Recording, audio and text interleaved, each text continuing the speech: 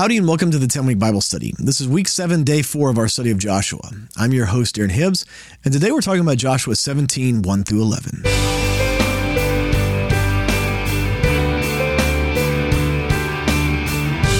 Well, welcome back to the 10-Week Bible Study. Again, I'm your host, Aaron Hibbs. Would you join me as we pray before we start today?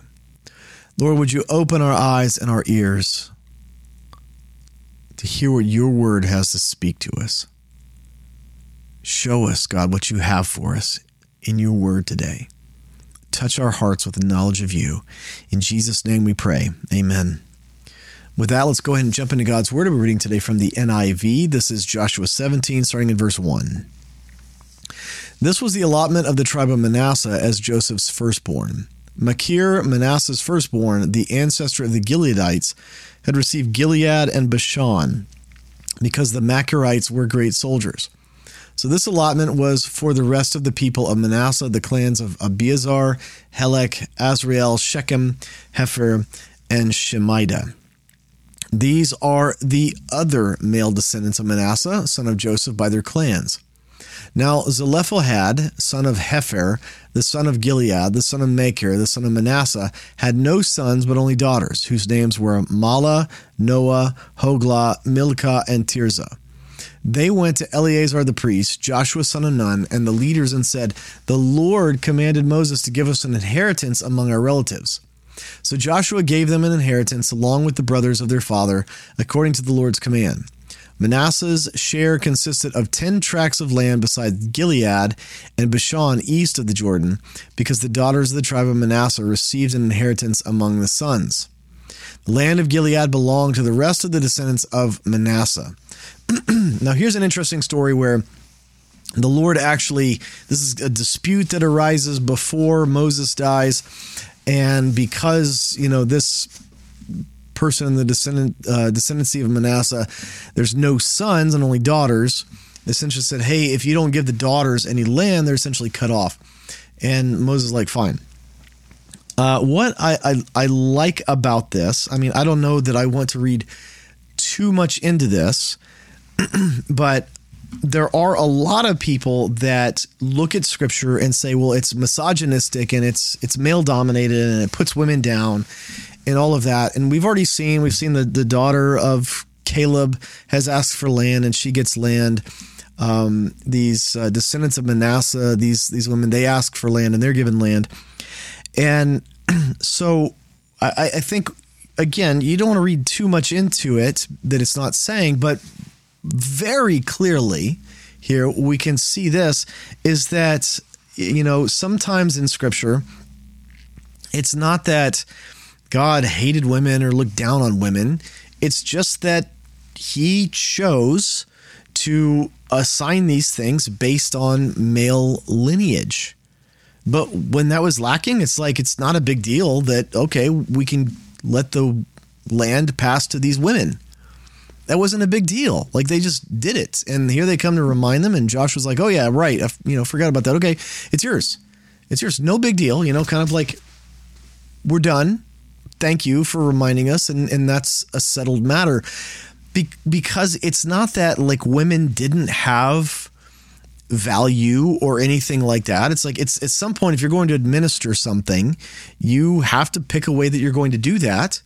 And it's through the male lineage that's how the Lord, Moses and Joshua, following his direction, chose to do that.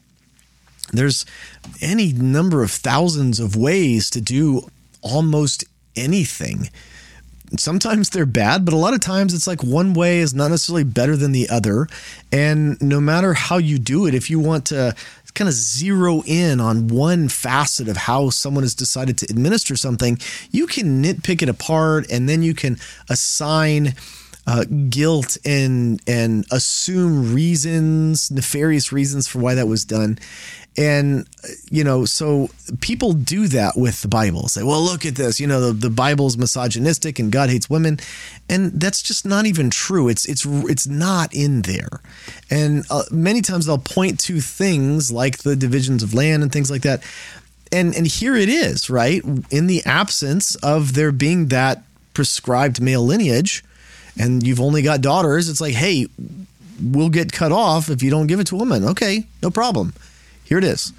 And so it's not about assigning or taking away value from women. It's just about the way that it's administered. And so here we see a direct refutation to that idea that God hates women or that he looks down on women. This is a very popular idea amongst progressive Christians and non-Christians alike these days. I saw a video the other day about a non-Christian, essentially, maybe he's a Christian, maybe he claims to be a Christian. I don't know. I've seen some of his things and he doesn't seem to be a Christian a lot of times, but maybe he would consider himself to be one. Referencing the Bible for different things, and an atheist reporter was taking him to task, saying that him referencing the Bible in some of his lectures was damaging to women because, she was saying that the Bible is horribly misogynistic and damaging to women. Again, very common idea amongst progressive people of progressive ideologies, either religious or political, and it's not true. It doesn't mean that there aren't people in the Bible who may have behaved in misogynistic ways, but the Bible itself doesn't have some overarching misogynistic, woman-hating theme to it. And again, things like this are kind of proof of that. All right, verse 7. The territory of Manasseh extended from Asher to Michmethah east of Shechem. The boundary ran southward from there to include the people living at En-Tappuah. Manasseh had the land of Tappuah, but Tappuah itself on the boundary of Manasseh belonged to the Ephraimites, in case you needed that to be any more complicated. Verse 9. Then the boundary continued south to the Cana ravine. There were towns belonging to Ephraim lying among the towns of Manasseh, but the boundary of Manasseh was the northern side of the ravine and ended at the Mediterranean Sea. On the south side of the land belonged to Ephraim, on the north to Manasseh. The territory of Manasseh reached the Mediterranean Sea and bordered Asher on the north and Issachar on the east.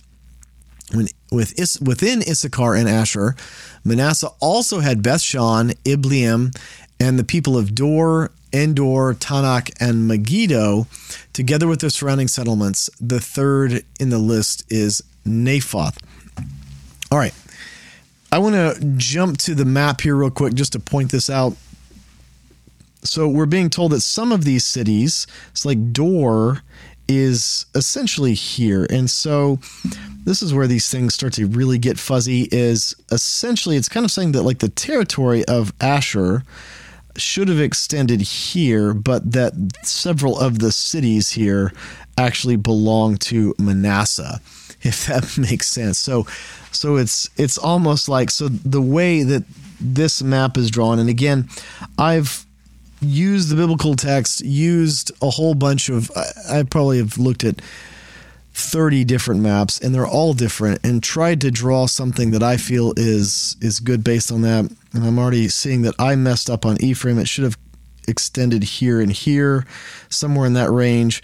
But here, a lot of maps do give this little portion to Manasseh, even though what Scripture is telling us, it technically belongs to Asher, but all of the big cities inside that region belonged to Manasseh. So some funky things going on there as far as how the land is divided up.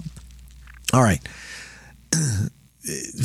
I hope these maps are helping. I think some of these maps, maybe, again, I'm giving them as the 50,000 foot view. So you can probably find other maps that are more accurate or maybe not as challenged as mine, but I'm hoping this is at least giving you the 50,000 foot view of where all this is. For the 10-Week Bible Study, I'm your host, Aaron Hibbs, and I can't wait to see you next time. Hey, thanks for tuning into the 10-Week Bible Study podcast. If you've enjoyed this podcast, would you consider leaving a review for it on your podcast app of choice? It really helps other people find out about this podcast, and my heart is for people to fall in love with God's Word. Thank you.